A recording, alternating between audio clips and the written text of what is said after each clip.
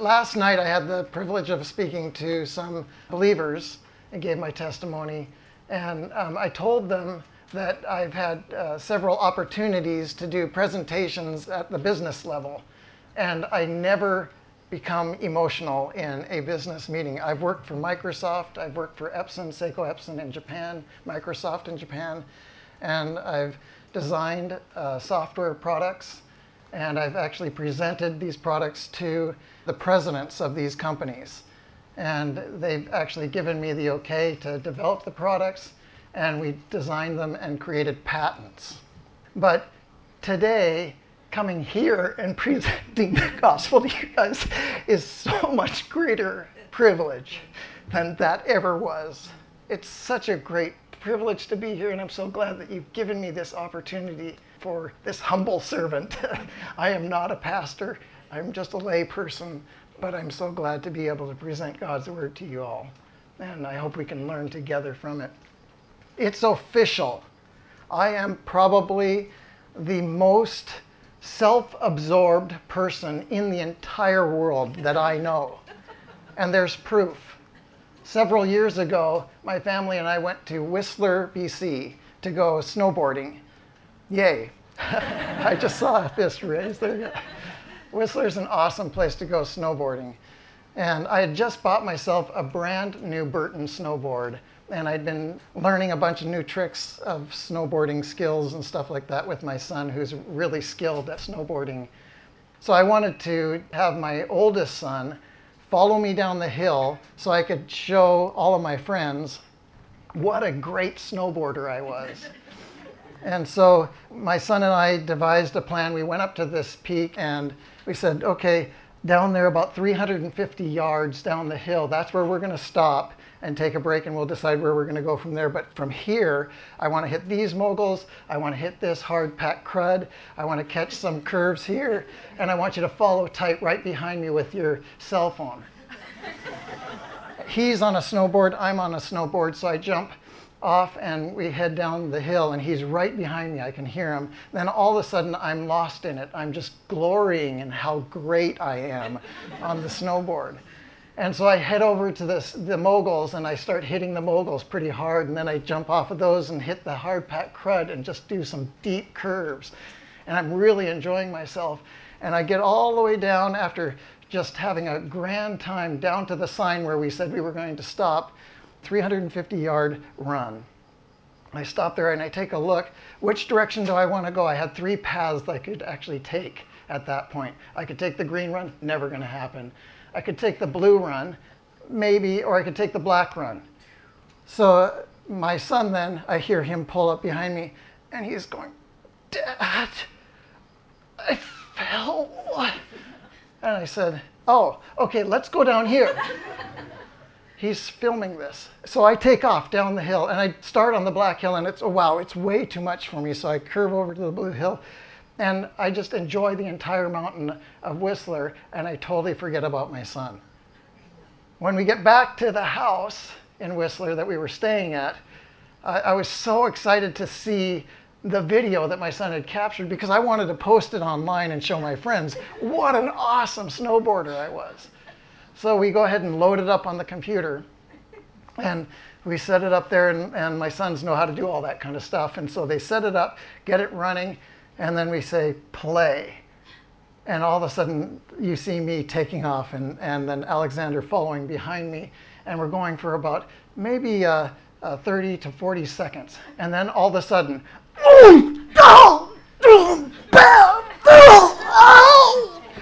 and then stopped.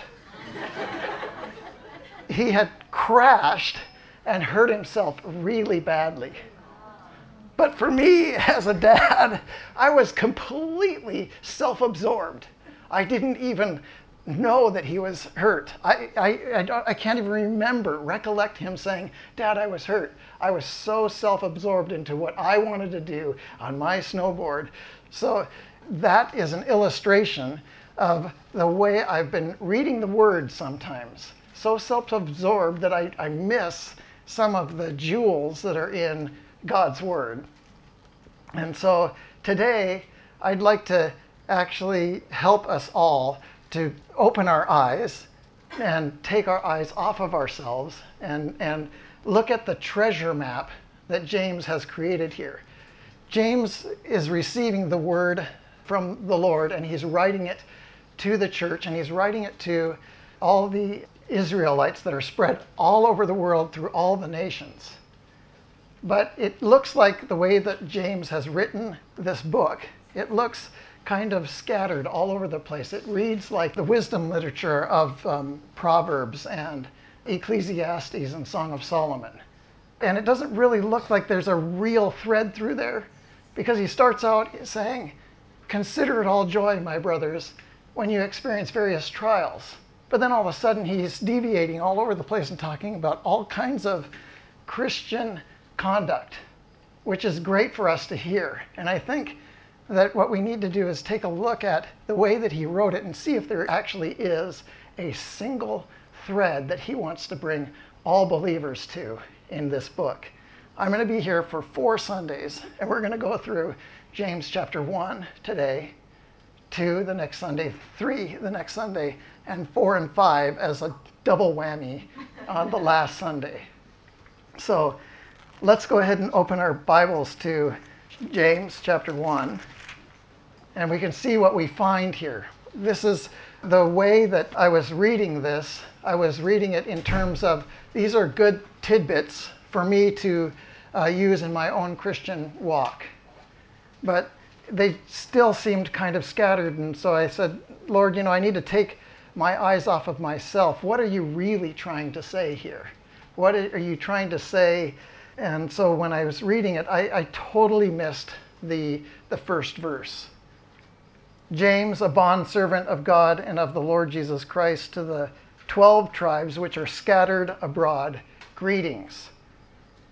So if we take a look at this verse, it's to the 12 tribes that are scattered abroad. We need some context here, because there is no other book in the Bible that actually says that. And James is the very first book that is written in the New Testament. And it's been 400 years since God has actually spoken or written to the Israelites. And James, how is he going to know where these people are at? If they're scattered all abroad, how is this letter going to get to them? So I needed to take a look deeper into this and understand what actually has transpired. If we take a look at 2 Kings chapter 17, let's go to 2 Kings chapter 17 here. I'm just going to read the whole chapter of 17 because I think it's super important that we get this. Because James is talking about a specific point that many of us struggle with because we live in the world, but we're not part of the world. And because we're in the world, we can tend to be sucked into some of the world's thinking. But we're not of the world, so we do have the thinking of the Lord, right? We fear the Lord. But James addresses that in a way by calling it double-mindedness, right? So let's just take a look at this chapter here and just see what we find. In the 12th year of Ahaz, king of Judah, Hoshea, the son of Elah, became king of Israel in Samaria, and he reigned 9 years. And he did evil in the sight of the Lord, but not as the kings of Israel who were before him. So he was not as bad, apparently.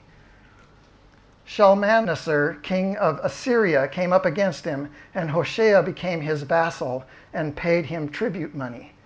And the king of Syria uncovered a conspiracy by Hoshea, for he had sent messengers to So, king of Egypt, and brought no tribute to the king of Assyria, as he had done year by year.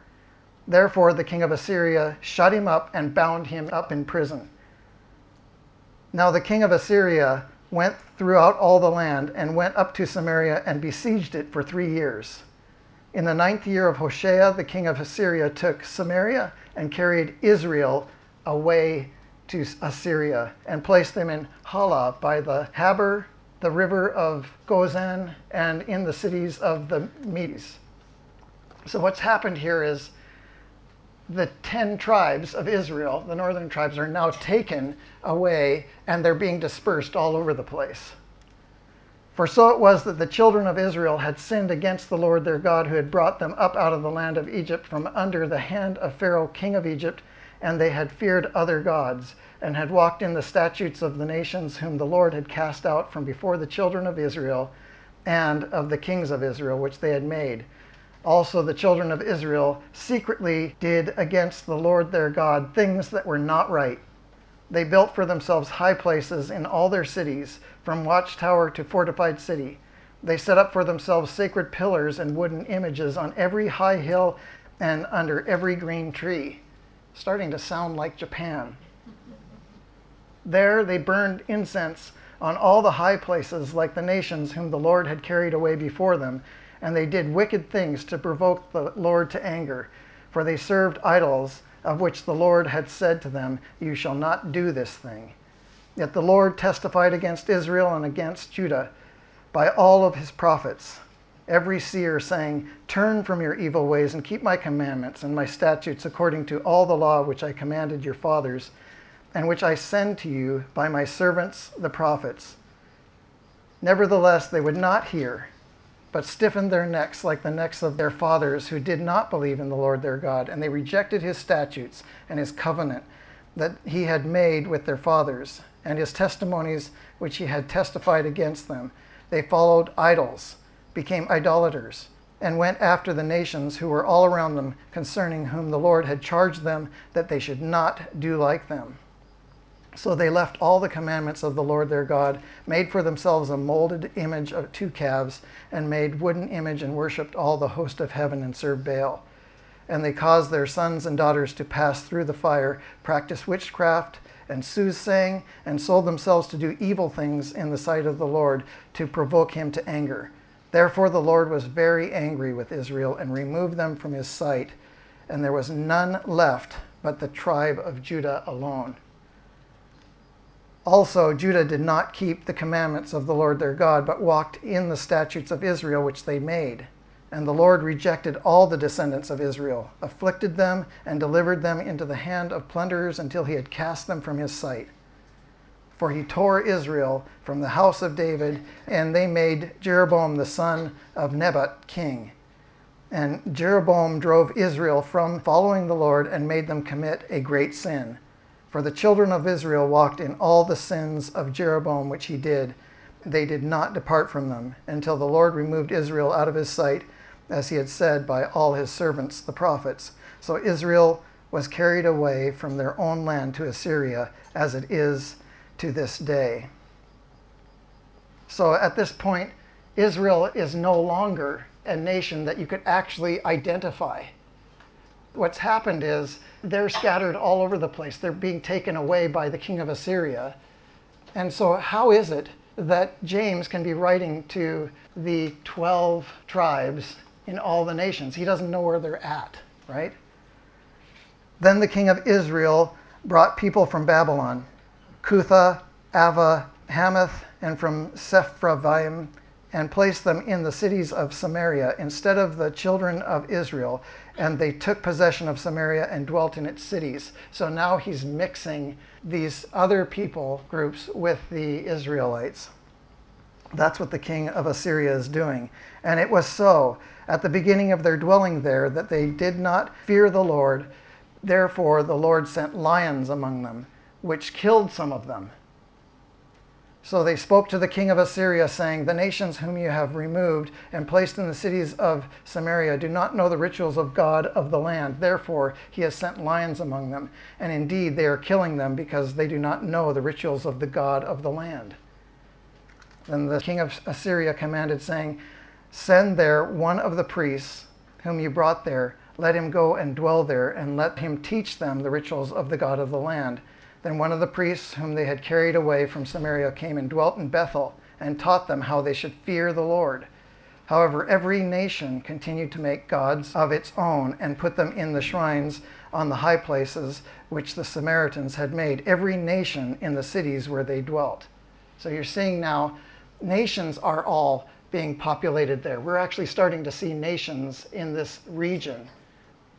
Then the men of Babylon made Succoth, Benoth, and the men of Cunath made Nergal. The men of Hamath made Ashima, and the Avites made Nabhaz and Tartak, and the Sepharvites burned their children.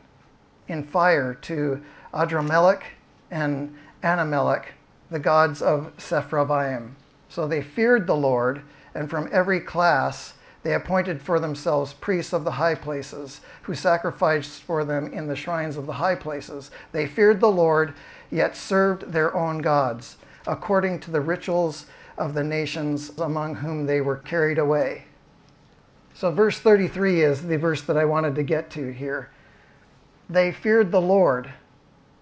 That's the Lord of Israel, Yahweh. That's God. Yet served their own gods, according to the rituals of the nations among whom they were carried away. So they were double-minded. They had God, they knew his law, they knew all about his mandates, his commands, his precepts, and yet they were serving other gods of the nations that they were carried away to. And when you take a look at the time frame of when this is happening, this is about a century before the beginning of the country of Japan.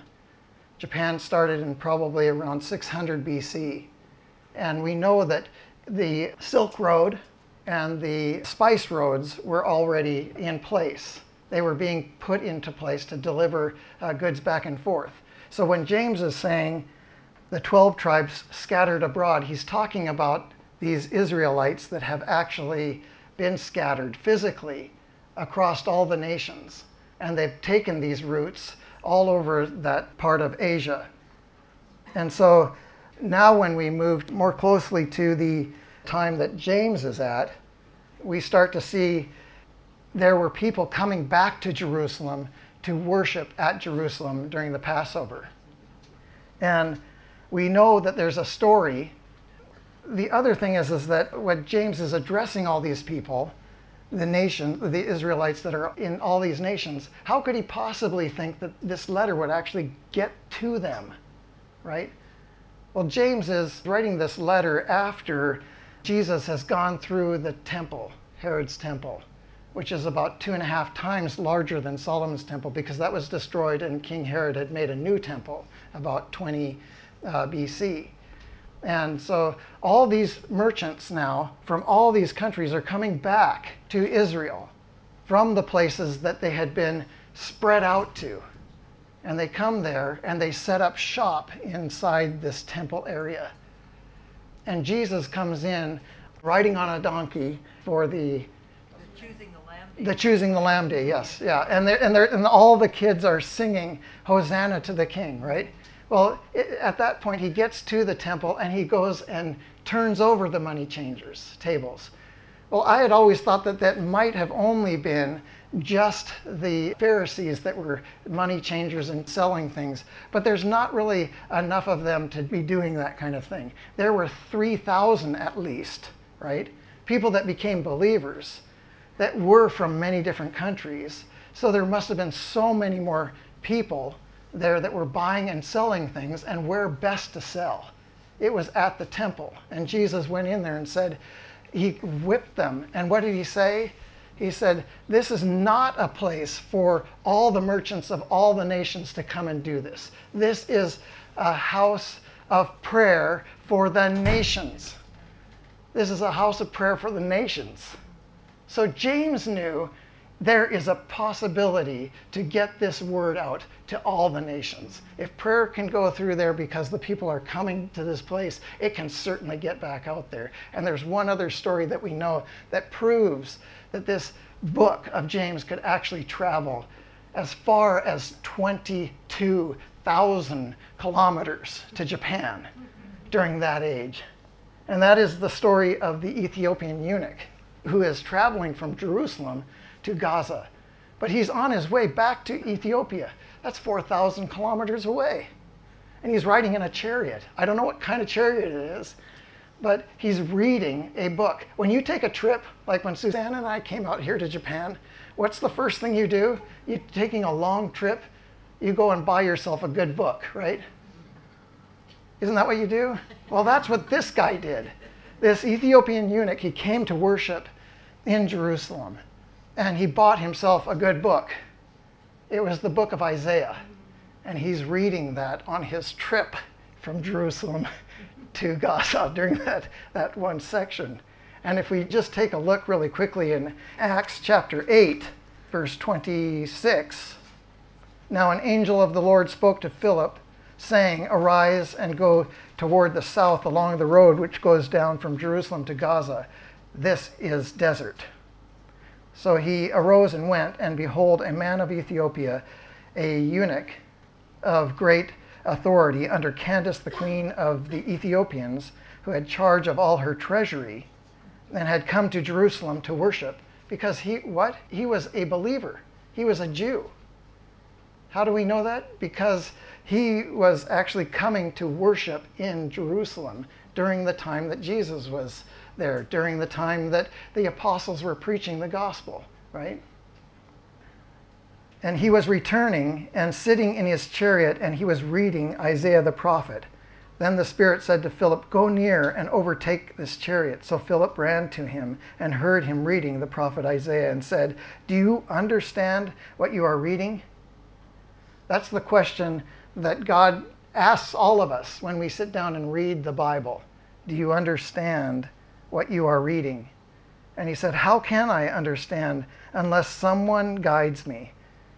And he asked Philip to come up and sit with him. And I think that's what this book of James is. Every verse in the book of James is a little treasure map that helps guide us to exactly what God wants us to know about the Christian life. And there is a single thread I think we can find when we get there. I'm getting there. So I just wanted to lay out the context of this. So this Ethiopian eunuch becomes a Christian believer. He is not just now a Judaistic believer in Yahweh and doing worship in that Old Testament manner. He is now a follower of Jesus Christ because of the testimony of Philip. Also, Peter stands up and says on Pentecost, when the Holy Spirit comes on them and all the believers and the disciples are out there and they're praising God and preaching to the masses, Peter then has the opportunity to share with all these people that are hearing the apostles preach the gospel in their own language. Somehow, miraculously, supernaturally, all of these many nations that are gathered there are hearing the gospel for the first time in their own language. So what are they going to do? They don't actually reside and dwell in Israel. They actually are merchants traveling along the Spice Road and along the Silk Road to these way off places. And how do we know that? Because when Peter is talking about this, now turn to Acts chapter 2. What do we see here? Peter says in verse 38, "Repent and let every one of you be baptized in the name of Jesus Christ for the remission of sins, and you shall receive the gift of the Holy Spirit. For the promise is to you and to your children and to all who are far off." That means as far as Japan, as far as the western seaboard of the United States, if they actually could get there at that time. But it certainly is the case for today, because the Bible is for all men, for all time. So we know that James knew somehow this book that he was writing was going to get to all of the Israelites in all the nations. So now we can get to what James is talking about here, and he's addressing the church, the Christians that have actually gone back to all those nations that were God-fearing. They were double-minded yet because they knew some of what God had done for them, but they were also worshiping other idols of the countries that they were living in, the nations they were living in. And now these new believers, they were being sent out to all these places. But at the same time, at the time that this is happening, we have a young man named Saul who is going from house to house looking for Christians. And he's seizing the fathers out of the homes, and he's making them be stoned to death. And he's leaving widows and orphans everywhere, scattered all over the place. So we've got the double-minded Jews that are Israelites all over the nations, and now we've also got the widows and orphan Christians, right? And we see this in James chapter 1. And so I'll get to this in a second here. So when we take a look at this, James now addresses these people with the first sentence after his greeting. And he says, "My brethren, count it all joy when you fall into various trials." Now imagine, after that setting that we just saw of all the Israelites scattered everywhere, and then a small group, a population of 3,000 plus of Christians, but they're going through incredible trials. The Israelites have gone through trials of exile and captivity, and now the Christians are going through trials of having their fathers and mothers being killed, leaving widows or orphans. Knowing that the testing of your faith produces patience. So just like when we read these first two verses, "My brethren, count it all joy when you fall into various trials, knowing that the testing of your faith produces patience." What faith are we talking about here? This faith that we're talking about is the faith of Jesus Christ, in Jesus Christ, right? What he has done, the Messiah. It's totally different from what the Jews had been instructed by God in the past. This is now a new testament. This is the actual Messiah that they're believing in. This is the one that God has sent to the world to save the world for all of those people that would believe in him. And so what we need to do at this point is actually to identify really what this faith is about. When we look at the first verse again, James, a bondservant of God and of the Lord Jesus Christ. So we know that it's the Christian faith that we're talking about here. It's specifically about the Christian faith. Interestingly, when you read the Japanese Bible, it says that when knowing that the testing of your faith produces patience, the word testing or test in Japanese is tamesu. And it's a single Chinese character made up of two basic parts. And those two basic parts are equation or formula and the word. When you take a test in school, there's always a key, right? An answer key for a test. Well, in the Japanese language, tamesu has the kanji part for formula and the kanji part for word. But now we need to understand, what is this word that we're talking about? If this is the key, where do we see anything written about this word? If we go to John chapter 1, verse 1, we will see who this word actually is. In the beginning was the Word, and the Word was with God, and the Word was God. He was in the beginning with God. All things were made through him, and without him nothing was made that was made. This test, the formula, the answer key, this is talking about Jesus. This is a great illustration of using the Chinese language. I'm not saying that this is where it came from, but this is a great place to illustrate what the test is all about. Now, if we're testing our faith, what is the faith that we're testing?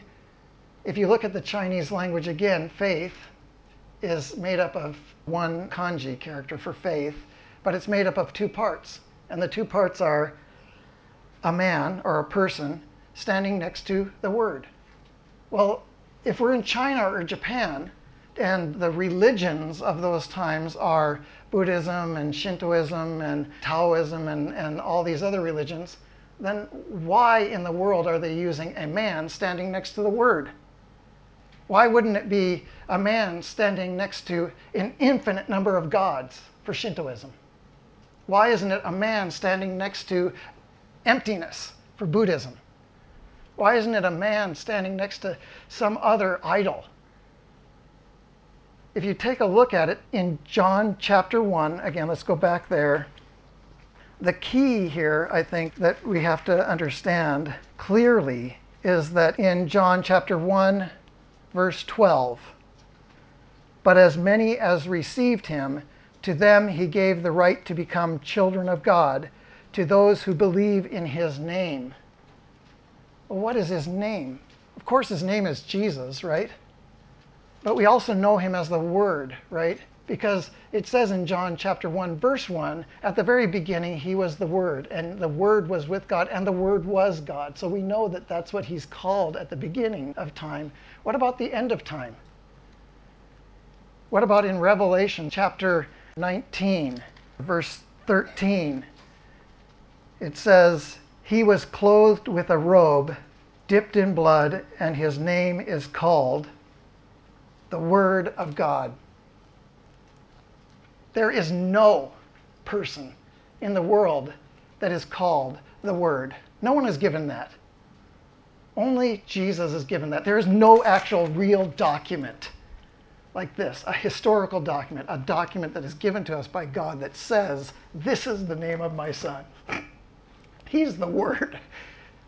And you must believe in him. All believers in all the world of all faiths are going to be judged by this key. And the key is Jesus. And we know that because he's the Word. The formula for the test is the Word. So now let's go ahead and read through James and see if there is this thread of the Word, the Word, the Word, the Word, the Word. Let's take a look at the treasure hunt James sent us on. It is absolutely mind-blowing. "Let patience have its perfect work, that you may be perfect and complete, lacking nothing. If any of you lacks wisdom, let him ask of God, who gives to all liberally without reproach, and it will be given to him. But let him ask in faith with no doubting, for he who doubts is like the wave of the sea driven and tossed by the wind."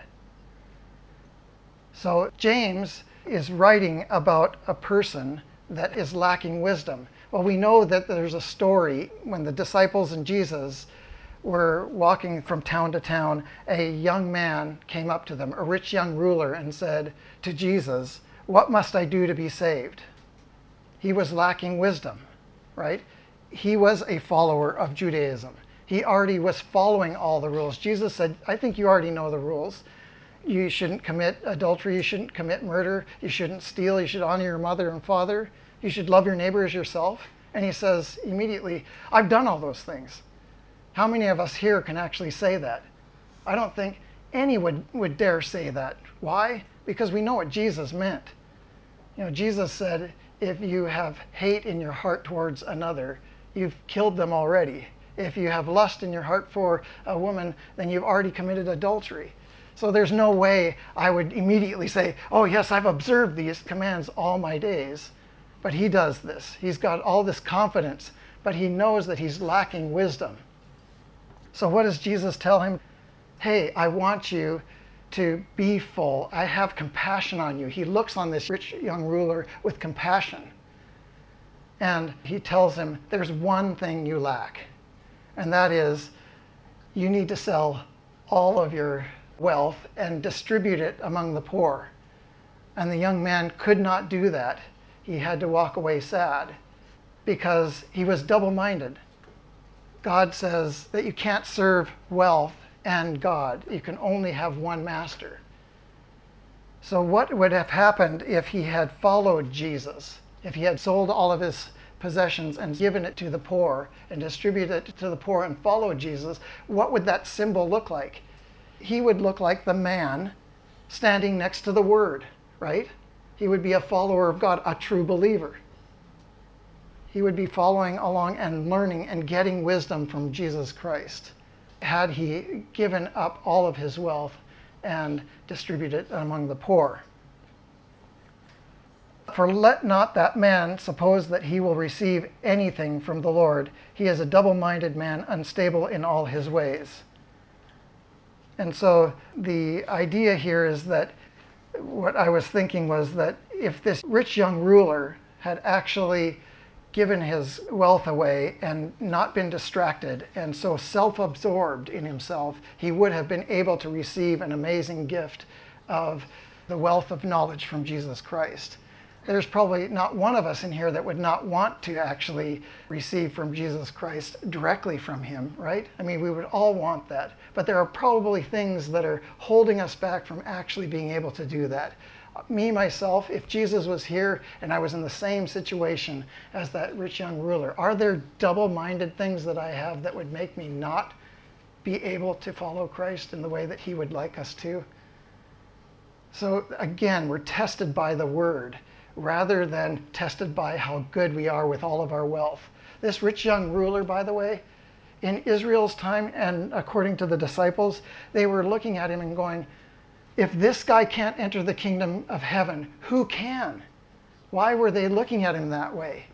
It's because through all of the thousands of years, all the way up until that time, the symbol of blessing by God was wealth, great wealth. Abraham had enormous wealth. Isaac, Jacob, and King Solomon and David, they had massive wealth. That was one of the symbols of identification of someone following the ways of God. Because in God's economic kingdom on the world, that's the way it operated. He blessed people with great wealth, and people could see that.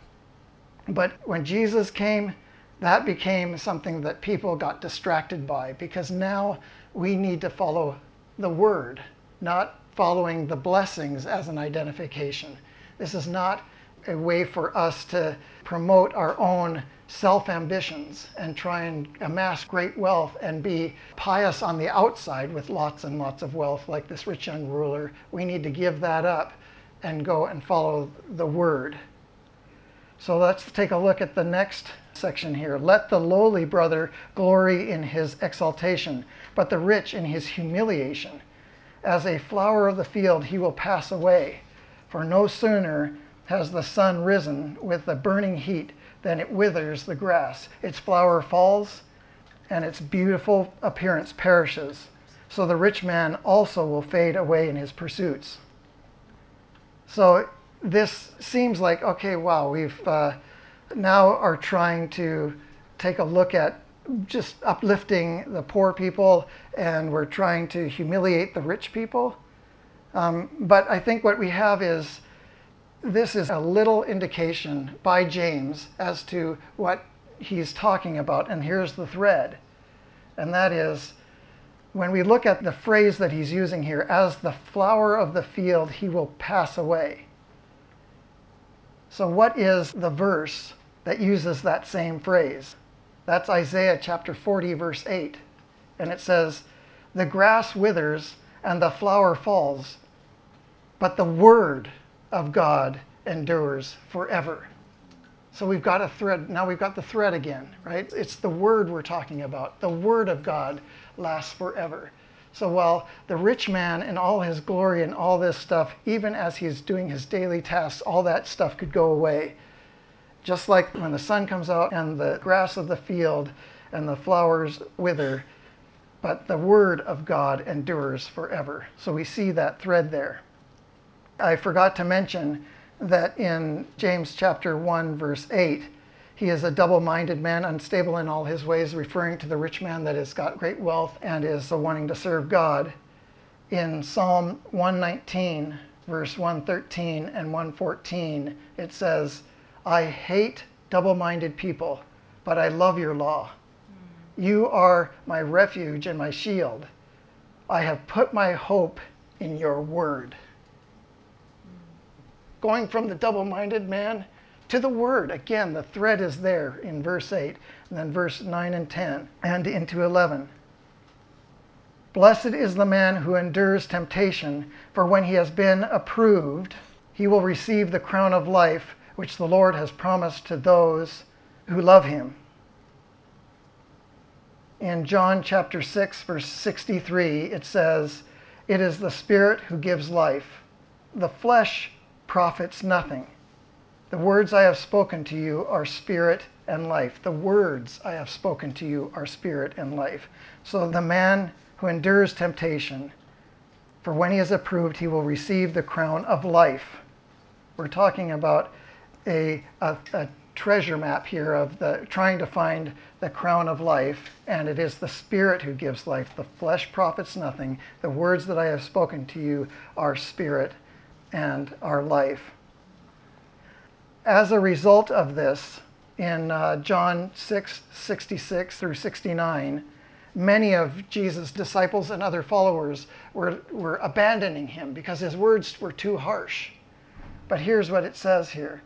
Many of his disciples withdrew and were not walking with him anymore. So Jesus said to the 12, You do not want to go away also, do you? Simon Peter answered him, Lord, to whom shall we go? You have the words of eternal life. We have believed and have come to know that you are the Holy One of God. Verse 13 in James, when tempted, no one should say, God is tempting me. For God cannot be tempted by evil, nor does he tempt anyone. And we know when we're looking at temptation, where do we have to go to first? What's the illustration of that? Jesus was tempted, right, by Satan in the desert. And it says that in the first temptation, the very first one to lay the groundwork for how this test was going to be played out. And that is when Satan came to him and said, you're hungry, go ahead and eat this bread. Turn the stones into bread. That's the first temptation. And Jesus lays the groundwork, and this is what he says. It is written, man shall not live on bread alone, but on every word that comes from the mouth of God. Again, the word. This is not haphazard. We're hearing directly from James, or God via James, this thread about the word, and we're talking about Jesus. He's our joy. He's the one that we're going to find joy in as we get to discover more and more of the word. But each person is tempted when they are dragged away by their own evil desire and enticed. Then after desire has conceived, it gives birth to sin, and sin, when it is full grown, gives birth to death. So how can a young man or how can a person keep their way pure? Psalm 119:9 says, how can a young man keep his way pure? By keeping it according to your word. Again, the word is the answer. It's the key. Don't be deceived, my dear brothers and sisters. Every good and perfect gift is from above, coming down from the Father of heavenly lights, who does not change like shifting shadows. So the key, the treasure key here that John is talking about is from the Father of the heavenly lights. Okay, then we got to go back and take a look at John chapter 1 and look at who the light is. If we go back to John chapter 1, it says, in the beginning was the Word, and the Word was with God, and the Word was God. He was in the beginning with God. All things came into being through him, and apart from him nothing came into being that has come into being. In him was life, and the life was the light of men. The light shines in the darkness, and the darkness did not comprehend it. There was the true light which coming into the world enlightens every man. He was in the world, and the world was made through him, and the world did not know him, and he came to his own, and those who were his own did not receive him. But as many as received him, to them he gave them the right to become children of God, even to those who believe in his name. Again, the name, the word. He chose to give us birth through the word of truth. This is verse 18, that we might be a kind of first fruits of all he created. So James now explicitly comes out in his passage, no longer using the little treasure maps that we've been reading along to get this thread. He is now stating it up front. He chose to give us birth through the word that we might be a kind of first fruits of all he created. My dear brothers and sisters, take note of this. Everyone should be quick to listen, slow to speak, and slow to become angry, because human anger does not produce the righteousness that God desires. This one, again, I have to go back to the kanji for belief or believer, and that is, again, the man standing next to the word, because I have a tough time handling and managing my tongue. And I need to learn to be quick to listen, to be slow to speak, and slow to become angry. And every time that I have seen over the last couple days here in Japan, as I'm kind of getting acclimated to Japan and I'm being able to read the signs again, I see the shingo sign for the traffic signal. And the shin for shingo is a man standing next to the word. And for me, it struck me immediately. The shingo here is on and off, green for go, red for stop. And I was thinking, that is exactly the illustration I need for myself. When I'm thinking, oh, I should spit this out, it's just perfect to say this right now. Stop. Be quick to listen. Don't be quick to speak out and be slow to anger. And when the Holy Spirit says, hey, it's okay to speak again, and the light goes green, of course you can go. But for me, it's like God is saying, again, later on in James, we'll see this and we'll go through an interesting passage here, but it's about the fact that if you are a violator of even one piece of the law, you are a violator of all the law. And when I don't manage my tongue and I just blast through, what am I? In Japan, the Japanese police would say I did shingo mushi. I ignored the signal and just plowed on through. Well, that's a violation according to Japanese law. Also in God's law, it's a violation when we just say things without stopping and being slow to speak. That's a violation of God's law. So that for me has been just an interesting little side piece, but I really saw that as a man standing next to the Word. And again, we're measured by the Word of God every single time, whether it's physical, in the physical world, or in the spiritual world, because God wants us to follow the laws of the land. As Christians, we are duty bound to follow the laws of the land and not be violators. We have to represent Christ to all these people, right? So we're following Jesus Christ. Truth, belief, faith. That's what we're doing when we follow Jesus. In verse 21, therefore get rid of all moral filth and the evil that is so prevalent, and humbly accept the word planted in you, which can save you. Again, explicitly, James is talking about the Word. This is Jesus. He's the Word of God, and he can save us. Humbly accept the Word, which can save you. This also is part of this parable that Jesus was talking about, the sower of the seed. He's got a bag of seeds, and he's throwing that seed out everywhere. The seed is the Word, and that Word can get into soil. That Word can get into really moist and good soil that can take root and grow. And it can also fall onto harder ground and maybe take root for just a little bit, and then it withers and dies, or it can be fallen on the path and the birds can come along and eat that up. That illustration in that parable also talks about the double-mindedness of people who are captivated or captured by all their wealth, and it chokes out the Word. So that's a good illustration, again, of making sure that what word we hear from God through his Word, the Bible, and we put that into our hearts, we let that grow and flourish. In verse 22, do not merely listen to the Word and so deceive yourselves. Do what it says.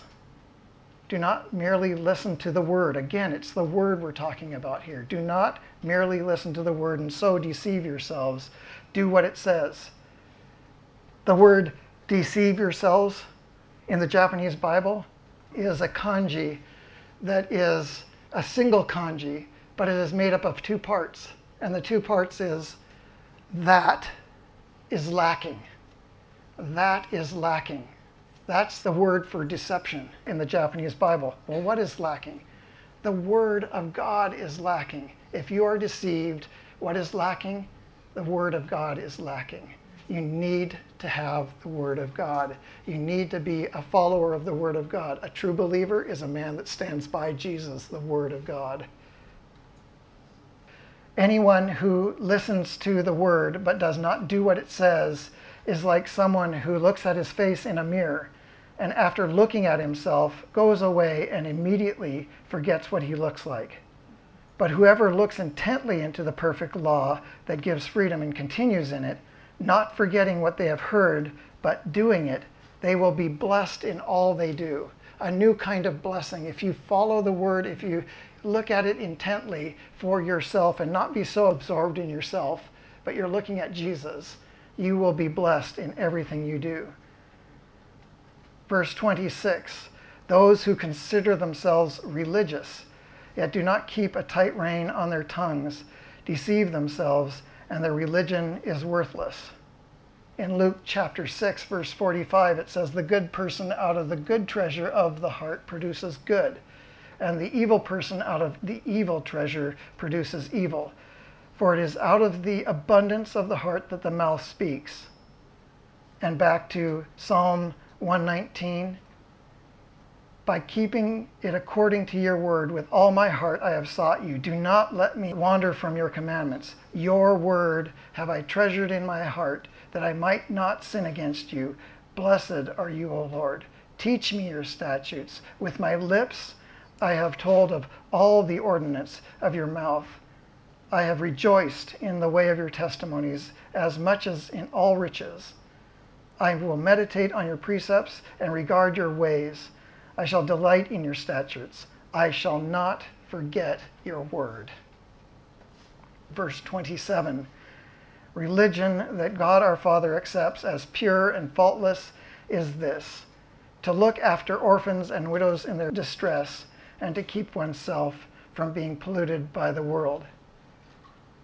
In today's world, we might think, okay, are there widows and orphans in our church? There may be, that are natural widows and orphans. The father has died, or the father and mother have died, and so an orphan is left. But just like in James' day, there are Christian believers all over the world that are in this situation where the father has been taken from the home and been killed, leaving Christian widows and orphans. And it's our responsibility, with the amazing ability for us to go to and fro and to send money and to send aid and to send support. That's the responsibility of all of us in all the church worldwide. This is something that Jesus commands. And now that we know that the thread of this whole passage that God is talking about, if a man wants to be religious, and my mom was pointing out, Christianity is not religion.